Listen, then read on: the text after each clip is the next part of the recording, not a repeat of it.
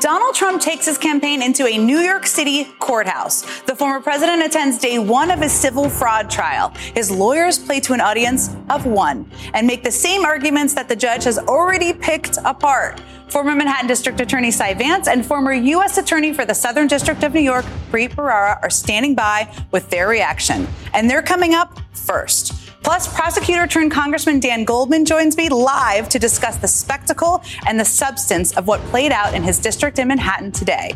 Also tonight, breaking news as Congressman Matt Gaetz officially files his motion to kick House Speaker Kevin McCarthy out of his job. I'll ask Republican Congressman Ken Buck if he'll vote to remove McCarthy and what the future would look like without him.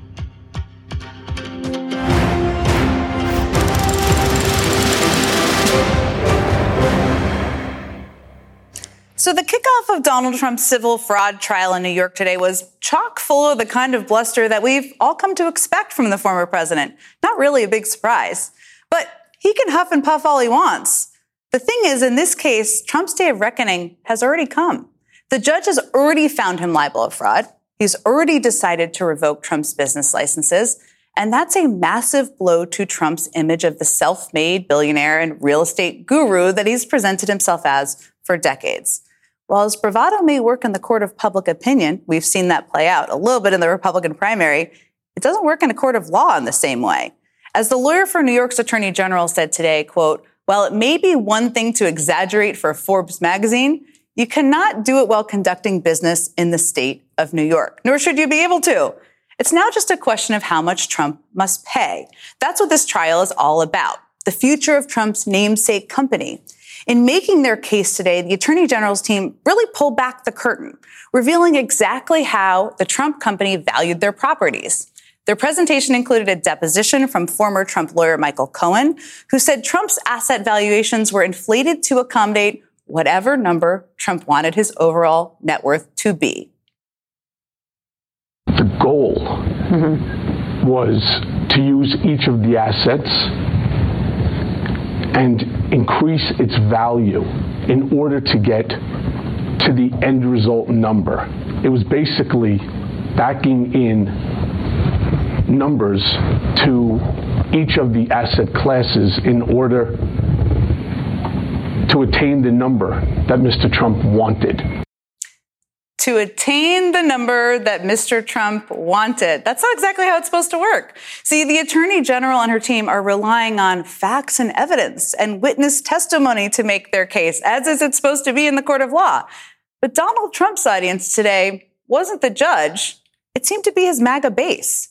In this bizarre political world we're living in, he thinks he can capitalize on his appearance in Manhattan courtroom. He may be able to in the Republican primary. Now, remember, the defendant we saw hunched over today with a scowl on his face, all hunched over, he's also the frontrunner for the Republican nomination.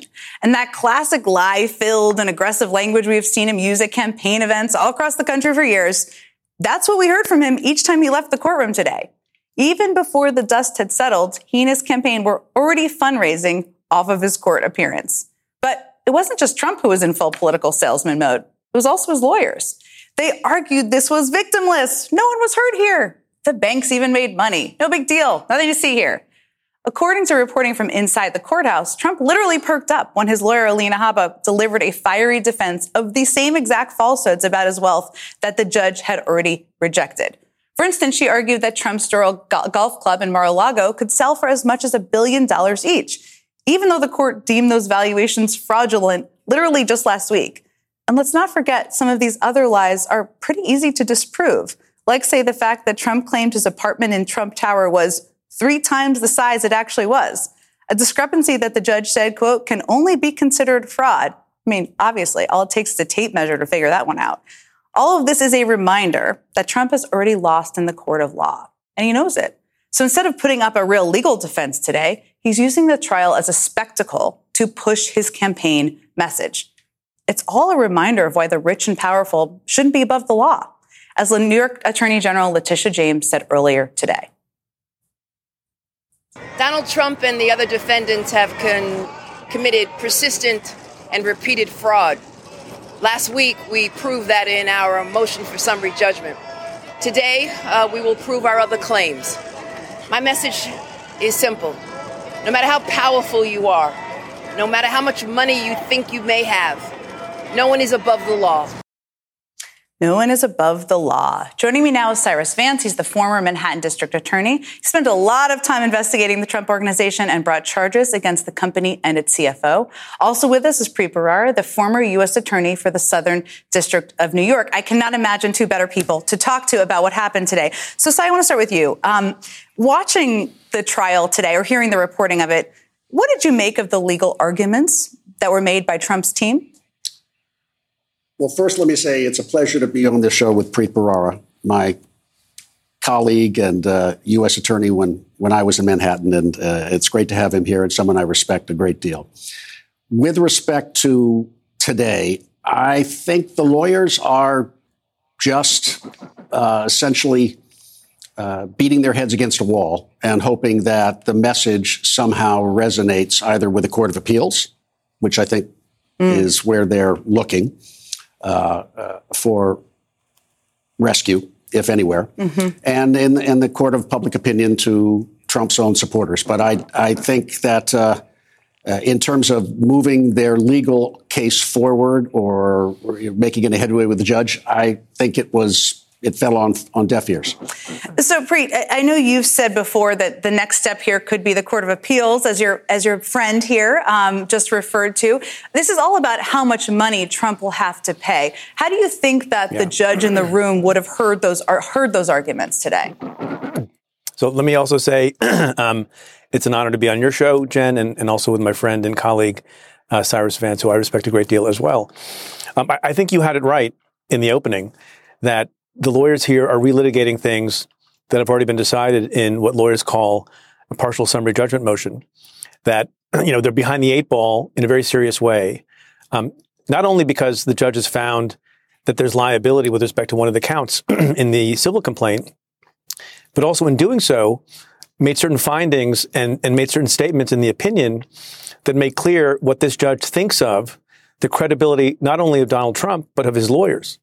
Repeatedly says that there were filings made and representations made to banks and to insurance companies that were fabrications, not just exaggerations. At one point, the judge says, in response to arguments being made about the valuations of these assets by Donald Trump and his team, that this is a fantasy world, not the real world. So whatever arguments are going to be made with a judge, to a judge who's already looking at the parties, Donald Trump himself and his lawyers, through a lens of lack of credibility. So I think it's an uphill battle for them.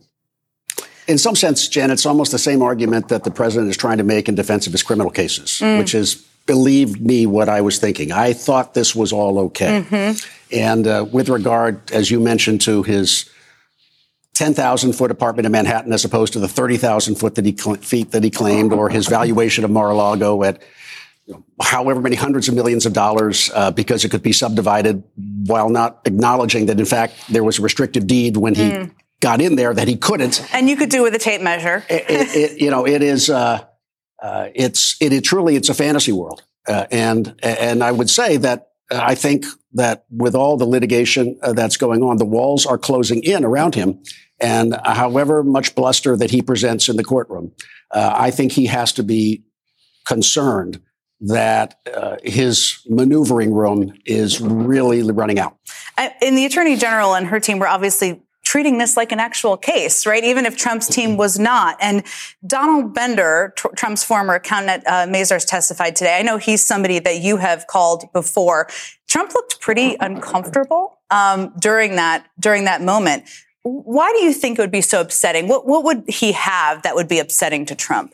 Well, I wasn't in court today, but obviously Mr. Bender was an accountant who worked for the Trump Organization, and I think testified, if I'm correct, you'll correct me if I'm wrong, that he felt he was misled and misled significantly.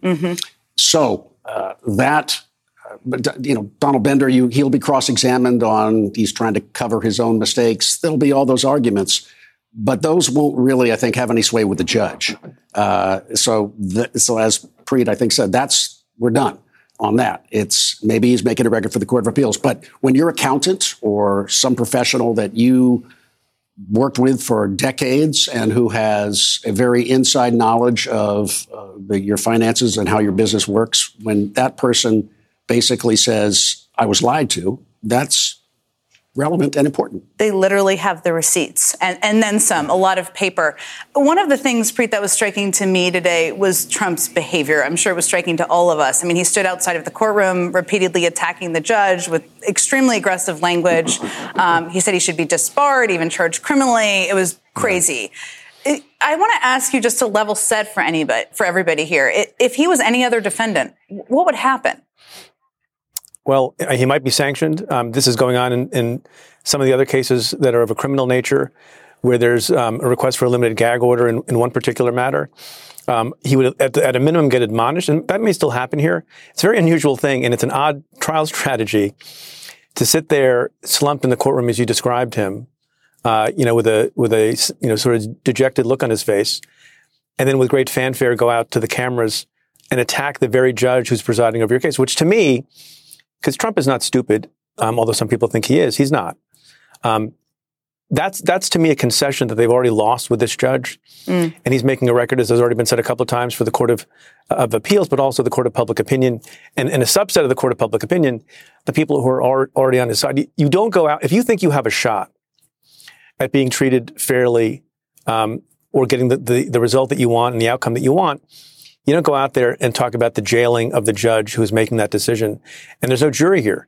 He and his lawyers didn't ask for a jury. It might be different if he did that, but it's reprehensible behavior on his part. I don't think it'll amount to much, certainly not in the courtroom. This is just starting, this trial. I should be clear. Today was the very first day. A source close to Tish James has said that Trump would be called to testify closer to the end, which makes sense. Do you think, I'm going to start with you, Cy, he will testify? And you've been a prosecutor. What would you ask him? Well, he's already taken the Fifth Amendment privilege in connection with earlier depositions in the case. So I think that gives you an indication of what he has thought up to now. I think he's also perfectly capable of saying he's going to do one thing and then deciding he's not. We've seen that a few times. And blaming the prosecutor and the judge as being biased, therefore forcing him again to take the Fifth Amendment. I'd like to hear what Preet says, but there's part of him that I'm sure wants to see if he can tell his story and bluster his way through. But I think there's another part, because he's a smart man that realizes that he's not the Wizard of Oz. He can't value property at 500 times its value and have that be objectively reasonable in terms of the judge's analysis.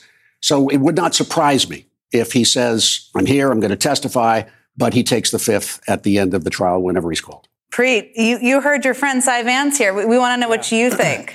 Do you think he says he's eager to testify? What do you think is going to happen? He's not eager to testify. He's never eager to testify. He says he is. He did this multiple times during the Mueller investigation. He's during other matters and unfolding investigations as well. He's actually afraid of testifying. He knows what will happen to him in a court of law where he can't filibuster. It's not a bank of cameras and microphones outside a courthouse where he's dominant, or a rally of his in front of, a bunch of supporters. Court of law is different. The other consequence, by the way, two other quick things. One, his problem is not that he exaggerates a little, right? The problem is that he lies and exaggerates by a lot. Even the judge in this case, in the summary judgment opinion, says, look, there's some concession that valuation of properties and assets is not necessarily a science, and you can be off by 20%, 30%, but not, as I said, by 500 times or 500%.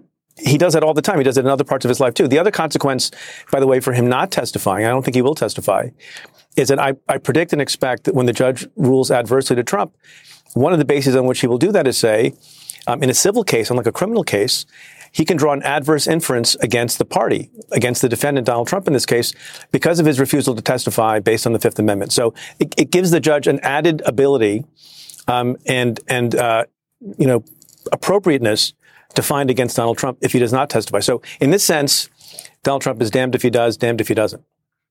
Cy Vance, Preet Bharara, please stay right where you are. I have many more questions. We have to sneak in a very quick break, but I have many, many questions. We'll be right back.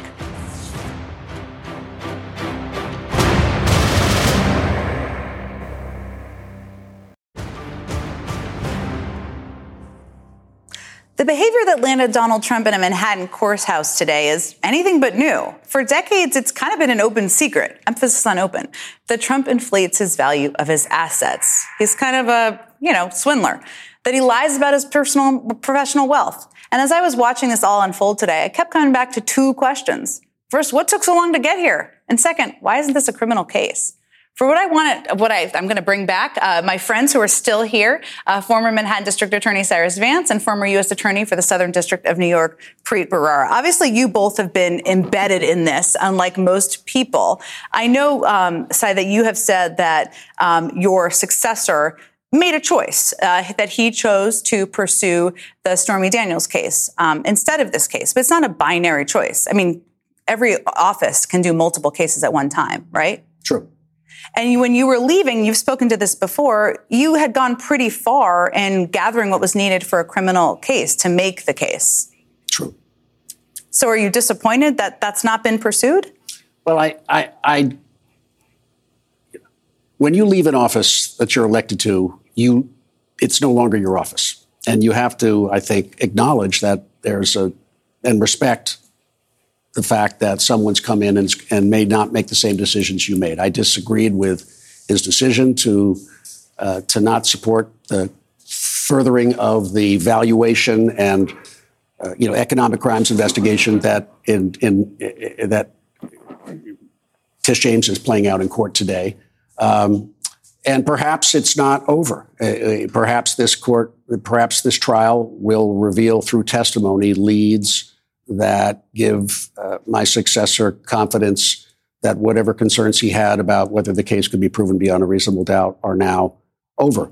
But I think time has sort of overcome the moment of the valuation case that, such as it was when I was in the district attorney's office,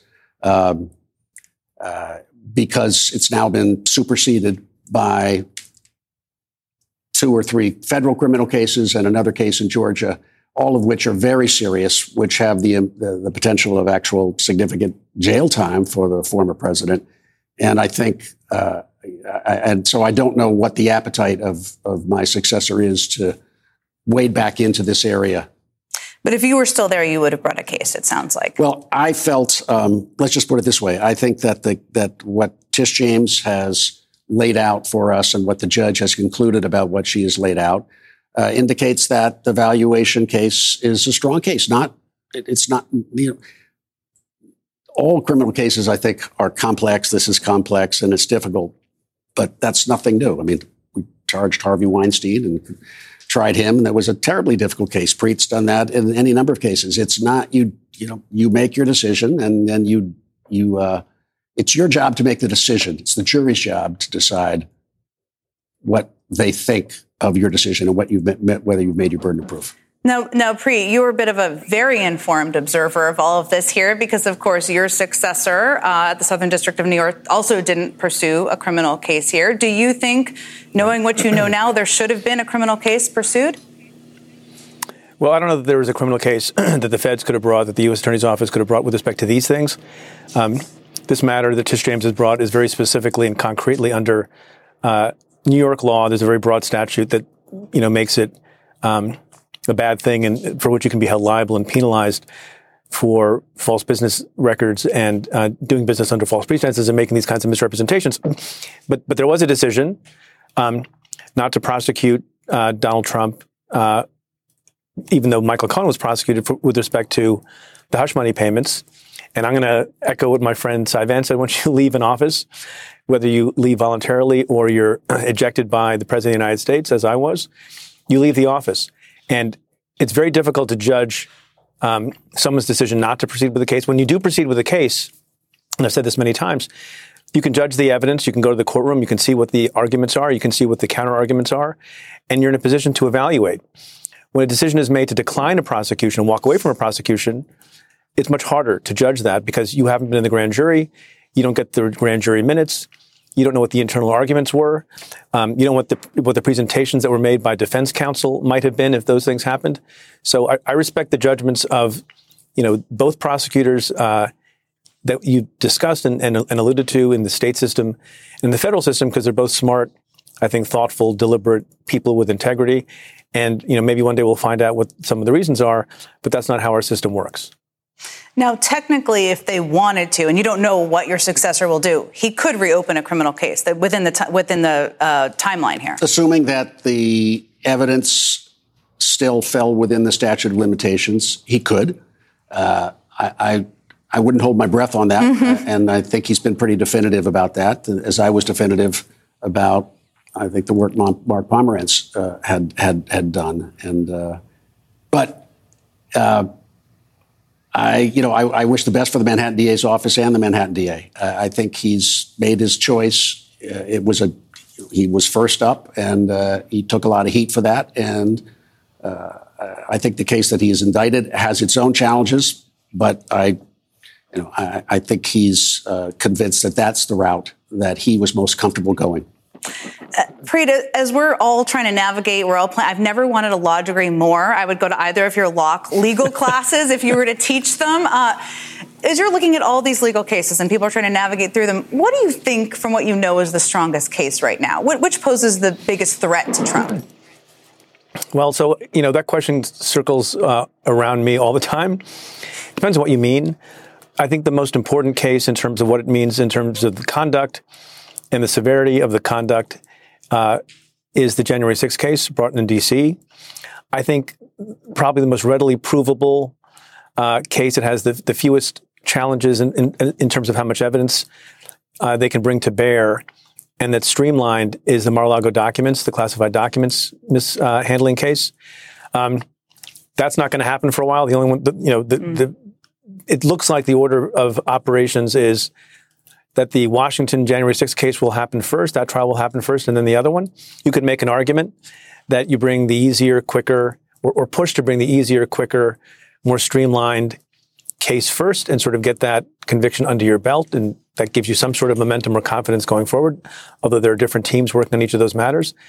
I don't know if Cy agrees, but that's the one I think the Mar-a-Lago documents case is the strongest and easiest to prove. I completely agree with Preet in terms of the severity of the cases and the clarity of the presentation of the evidence. I think the case in Georgia is a case with a lot of merit to to making sure that conduct is accounted for if you believe the evidence. But it's a complicated case with 19 defendants, and the district attorney made a conscious decision to indict a complicated case with lots of defendants. And she now, although she may have foreseen it, she now has cases going to trial very quickly against defendants that she probably would have preferred not to try first, because you create an entire record when you try that first case, which then can be used to pick apart the evidence at a subsequent trial. A lot of strategy involved. Cy Vance, Preet Bharara, actual friends. We learned that tonight. I can't think of two better people to break this all down with. Thank you so much both for joining me tonight. Coming up, breaking news on Capitol Hill as Congressman Matt Gaetz officially files his motion to oust House Speaker Kevin McCarthy. Will Democrats vote to save him? I'll ask Congressman Dan Goldman, who's standing by on set. The Congressman joins me after a quick break.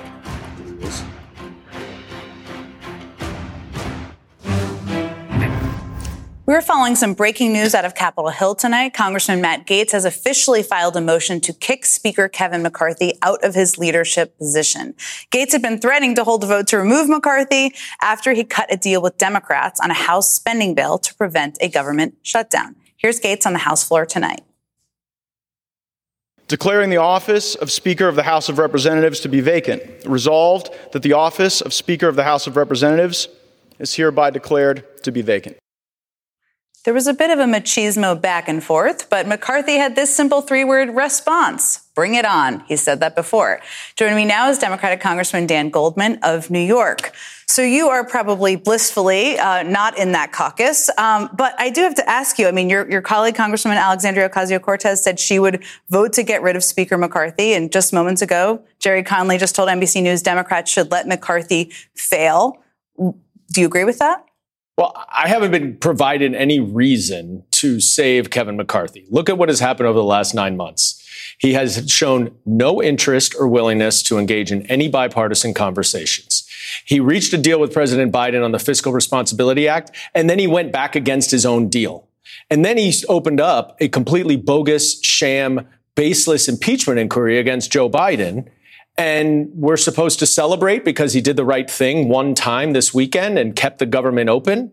He's done nothing that would warrant me not voting for a 16th time for the person who should be the Speaker of the House, Hakeem Jeffries. So it sounds like you would vote for a motion to vacate if I'm just reading between the lines. Unless something changes. And, I think Kevin McCarthy has to figure out if he wants to partner with Democrats or not. But he's been a disastrous speaker for the last 9 months. Now, in addition to your views and many of your colleagues' views, he's lost some support clearly within his caucus. He might need some Democrats to save his speakership. Do you think he'll try to gather some support from Democrats? Well, my suspicion is he absolutely will need Democrats. And the real open question right now is, what does he do? Because if you play this out, it gets a little bit more complicated. If he relies on Democrats because he makes a deal with Democrats in some way, well, that may resolve his speakership right now, but he is going to have to legislate for another year. Every single time a rule comes up, he's going to need Democrats to pass a rule. So he will then have to enter into some form of coalition government. That's a bit of a challenge for Kevin McCarthy, a tightrope of sorts. I want to ask you about the New York trial that took place today, because this took place in your district. You're sort of the connector between all of the chaos that's happening out there. Do you see a connection between Donald Trump's behavior and the behavior you see from someone like Matt Gaetz? Donald Trump is a mob boss down in Mar-a-Lago directing his soldiers in the House of Representatives what they should do. And that relates both to the shutdown and to the 90 people who voted against the clean resolution, the continuing resolution. And it relates to the impeachment, which Donald Trump has very actively encouraged because he wants retribution for his own impeachments and he wants to hurt his opponent, President Biden. This is, remember, the exact investigation that Trump tried to extort and coerce President Zelensky to do in Ukraine in 2019. President Zelensky had a backbone and stood up to Donald Trump. Kevin McCarthy and the House Republicans do not. So we are where we are right now because this is what Donald Trump wants. So you are obviously a politically savvy guy, but you have some serious legal credentials as well. As you were watching what was happening in the courtroom today, I mean, I'm not a lawyer, but it seemed to me like more of a political argument from Trump's team than a legal argument. What did you make of what was happening in there? That is exactly what I thought. Donald Trump is outside. His lawyer is even inside, making all of these arguments about election interference and persecution and witch hunt and all this stuff. His lawyer is even making that inside. Those arguments would fail with a jury of 12 peers. But he doesn't even have a jury. It's just a judge. A judge could not care less about any of those arguments. And this is where the disconnect in Donald Trump's world is going to collide with reality, because he operates in a fiction-filled world based on lies and brainwashing and cults. But when he gets in a courtroom, there are different rules that apply, and he's not in charge. And he is going to have a serious comeuppance. A bit of a different set of rules in the legal system. It seems like, this trial is taking place in your district, as I mentioned, and Trump really issued some threats today against the judge, reiterated a lot of the angry, scary language we just can't become numb to. Do you have any concern about what that's going to mean in your district? Have you anything you've heard today that makes you concerned about that? We've not heard any specific threats today, but this is an ongoing, serious problem. Donald Trump is ratcheting up his rhetoric. It's a call and response, and we saw what happened on January 6th. He knows exactly what he's doing, and even if he claims he doesn't, he has to know because of what happened on January 6th. And so when he starts insulting Attorney General James or the judge or District Attorney Fani Willis or Special Counsel Jack Smith, he is fomenting violence. And I would call right now on my Republican colleagues to denounce this rhetoric. I don't care whether you support Donald Trump or you don't support Donald Trump. We cannot have this violent, threatening rhetoric coming from the front runner to be president, former president, that has such an impact on so many people. And it is time for House Republicans, especially those who support Donald Trump. They can do it privately, but they need to tell him to cool it. It's a very powerful note to end on. I hope people heed your warning. Heed your ask. Congressman Dan Goldman, thank you so much for joining me here on set tonight. Up next, Donald Trump continues to use threatening language. We were just talking about this, and his supporters continue to listen. I will offer some thoughts about that and an emotional warning from Attorney General Merrick Garland. And later, will Republican Congressman Ken Buck vote to kick Kevin McCarthy out of his job as Speaker? I'll ask him when he joins me live in just a few minutes. We're back after this.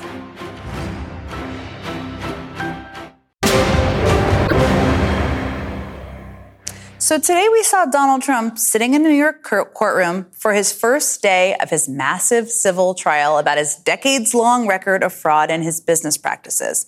And he has become his pattern. The ex-president lashed out at his opponents, threatening both the prosecutor and the judge. This is a disgrace, and you're to go after this attorney general. This is a judge that should be disbarred. This is a judge that should be out of office. This is a judge that some people say could be charged criminally for what he's doing. He's interfering with an election.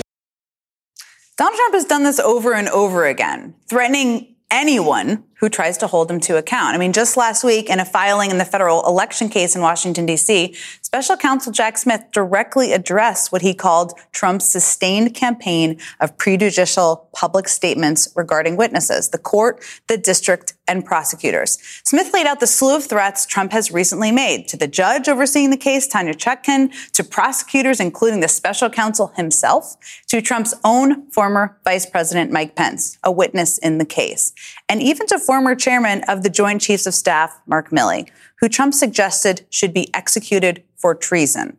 And the thing is, we've already seen the impact of his rhetoric. The New York Times reports that as a result of the increase in threats, top prosecutors on the 4 criminal cases against Mr. Trump now require round-the-clock protection. Now, we've heard so much of this crazy and aggressive language that it's easy to almost become numb to it. When everything is always at a 10 or a 10,000, however you want to think about it, it can be hard to identify what we should actually be alarmed about. And that's the point. It's a muddle of scary language and angry rants from Trump day after day. But we should not just be watching to see if Donald Trump will continue making outrageous threats. We know he will. What we need to be watching for is how his supporters are reacting to his threats, how they are echoing them, and stressing the importance of following through on them. Just listen to how some Trump supporters in Iowa are reacting to his extreme rhetoric against an apolitical 4-star general, Mark Milley. I know Trump's feelings about Mark Milley, and I agree. He asked the Chinese, alerted the Chinese, well, I'll let you know if we're ever going to invade. What? Why was he not before a firing squad within a month? Treason, and we used to execute or imprison people for it. And all the treasonous actions I see now in this day and age is just throw it underneath the rug. Treason is treason. There's only one cure for treason. And what is that? Being put to death. You're an enemy of your country. Being put to death. And it's not Trump himself picking up the phone to literally call in death threats to judges or prosecutors. It is people who are listening to him, following what they believe are his directions. So while nearly all the focus right now is on how Trump will be held accountable for the damage he has already done, the threat of Trump is not in the past. It is very much in the present. And we remain in a dangerous cycle with far too many Republican leaders enabling him and supporters listening to him. It feels like only a matter of time until some of them act. Attorney General Merrick Garland just issued an emotional warning about this very real danger. People can argue with each other as much as they want and as vociferously as they want. But the one thing they may not do is use violence and threats of violence to alter the outcome. And an important aspect of this is the American people themselves. The American people must protect each other. They must ensure that they treat each other with civility and kindness, listen to opposing views, argue as vociferously as they want, but refrain from violence and threats of violence. That's the only way this democracy will survive. We are not yet writing the history books about the damage Donald Trump has done to our country and our democracy. He is still at it. He will continue to make these threats, and his supporters will continue to listen to him. But these threats are not just Trump being Trump. They are heard as marching orders. As scary as it may be, I'm going to choose to listen to that emotional warning from Merrick Garland. And I hope most Americans of all parties will too. Coming up, Republican Congressman Ken Buck is standing by with his reaction to Matt Gaetz filing his motion to kick Kevin McCarthy out of the speakership. How will the congressman vote? I'll ask him next.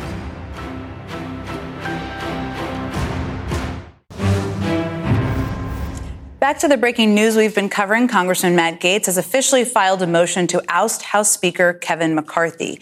Even Gaetz has acknowledged he may not have enough votes to actually get it done. And you'll never guess who's been in his ear.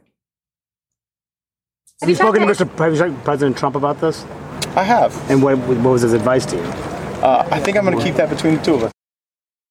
Joining me now is Republican Congressman Ken Buck of Colorado. Well, I keep saying this, but it's been a bit of a wild couple of days here in Washington. You've been at the center of a lot of it. So I want to start with just this news that we learned just in the last hour. You've been very clear about your frustration with Speaker McCarthy. If you had to vote right now, you're going to have to vote very soon on a motion to vacate. How would you vote? Well, I don't, fortunately, because I want to hear what Kevin has to say. Kevin promised a number to conservatives when he was running for Speaker, $1.47 trillion. Then when he negotiated with President Biden the debt ceiling deal, he promised President Biden a $1.66 trillion deal. He has promised, for example, he criticized Nancy Pelosi for not holding a vote on an impeachment inquiry. And then he promised he would hold a vote on an impeachment inquiry. And then he announced an impeachment inquiry. He cannot be trusted. And I want to understand why he acts the way he does before I make a final decision on how to vote. So what do you need to learn in the next 48 hours, though? Because the vote's going to be in 2 days. Is it a number on cuts he's willing to make? Is an end to the impeachment inquiry? What would it be? Well, I want to know which one of his promises he's going to fulfill. If he's going to fulfill the $1.47 trillion promise, I'm interested in listening to more. He promised that we would do 12 separate appropriations bills by September 30th. We did one up until the week before September 30th, and then we got another 3 done on that week. So I want to know what his schedule is, and I want to know how he's going to fulfill his promises. You're a bit of a fiscal hawk. I'm sure you won't mind me calling you that. It sounds like you're willing to give him a little bit more of a shot if he lays out a plan. I don't want to put words in your mouth, but it sounds like what you're saying. But now he has 45 days or a little bit less at this point to get the rest of those 12 spending bills done. If he doesn't do that, are you going to rethink your support for him? That's been a thing you've been pretty strongly feeling about. Well, I supported them through the 15-vote debacle at the beginning of the year. And it was because of the promises that he made that we would handle each of these appropriations bills separately. So, yeah, I want to hear what he has to say. 45 days is just the first CR, the first continuing resolution. There will be more. And if we can get 9 or 10 done in these 45 days and 1 or 2 left in 1 or 2 weeks, that's a great position to be in. I know you're not going to give me names for alternatives. You've said it's not you. Ken Buck is not on the list. But have you discussed with any of your colleagues alternatives to Kevin McCarthy? Oh, I think there are a number of alternatives. And no one wants to put their head up while Kevin is the speaker. No one wants to be the person who looks like they took him down. So they will rise. If this motion to vacate passes, you will start to see other names of people that come up. Obviously, Steve Scalise is the next in line. Steve has some health issues, but I think he has a huge amount of respect in the conference. It sounds like regardless of how you're going to vote, you think that the motion to vacate could pass. I do think it could pass. I think there are probably 10 to 15 hard yeses on the motion to vacate. I think there's another 5 or 6 people who are out there looking to see whether it's a close vote or not. Now, another one of your colleagues, Matt Gaetz, there are reports not confirmed by NBC News that House Republican members are preparing a motion to expel Gaetz from the House if the Ethics Committee's investigation finds that he is guilty of the complaints filed against him. These are not reports from us. Is that a discussion? Are you aware of conversations about that? I am not. I think that is an empty threat. I think that's one of those things that people bring up to distract from the real issue, which is Kevin McCarthy's credibility. I want to ask you about Donald Trump because he was in a Manhattan courtroom today for his New York fraud trial. You previously said you would not support a convicted felon for the White House, something we coined the Ken Buck rule here. I don't know if you like that or not, but the judge in this case has already found that he committed fraud. It's just a matter of how much he's going to pay. Should that disqualify him from serving as president? I don't know that a civil fraud case by itself does. I was talking about a criminal case. I do think that people need to look at the behavior of Donald Trump in determining whether he is the best candidate for president. I also think they need to look at the behavior of Hunter Biden to determine whether Joe Biden is the best candidate for president. But I think that overall, the criminal trials are going to be much more significant in people's minds than the civil fraud trial. Well, there's significant differences between the two. But I do want to ask you before I let you go just about the threats that we've heard from Donald Trump, because the rhetoric and the language we've heard in the courtroom today, but also we've heard from him out on the campaign trail, we know that it's dangerous. The threats are increasing. Your colleague, Dan Goldman, said that he wished more people would be more outspoken about that. What do you say to that? I was a prosecutor for 25 years, Jen. I take the threats very seriously. And I think that if you're innocent, you act like you're innocent. And if you want to be president of the United States again, you respect the rule of law, you respect the process, and you show people that we have a criminal justice system that is fair in this country. Are you concerned about the rhetoric you're hearing from him outside of the trial, but the rhetoric you're hearing from him threatening not just judges, but elected officials, others around the country? Yeah, I think it's immature. I think the president needs to do better when he is frustrated. Do what a lot of us do. Go into a room by yourself, yell for a little bit, and then come out and be the person that really personifies what we want in a leader in this country. I wish more would speak out against that. Congressman Ken Buck, thank you so much for joining me here on set. You're from the great state of Colorado, where I have a lot of family. That does it for me tonight. We'll see you back here on Sunday at noon and next Monday at 8 p.m.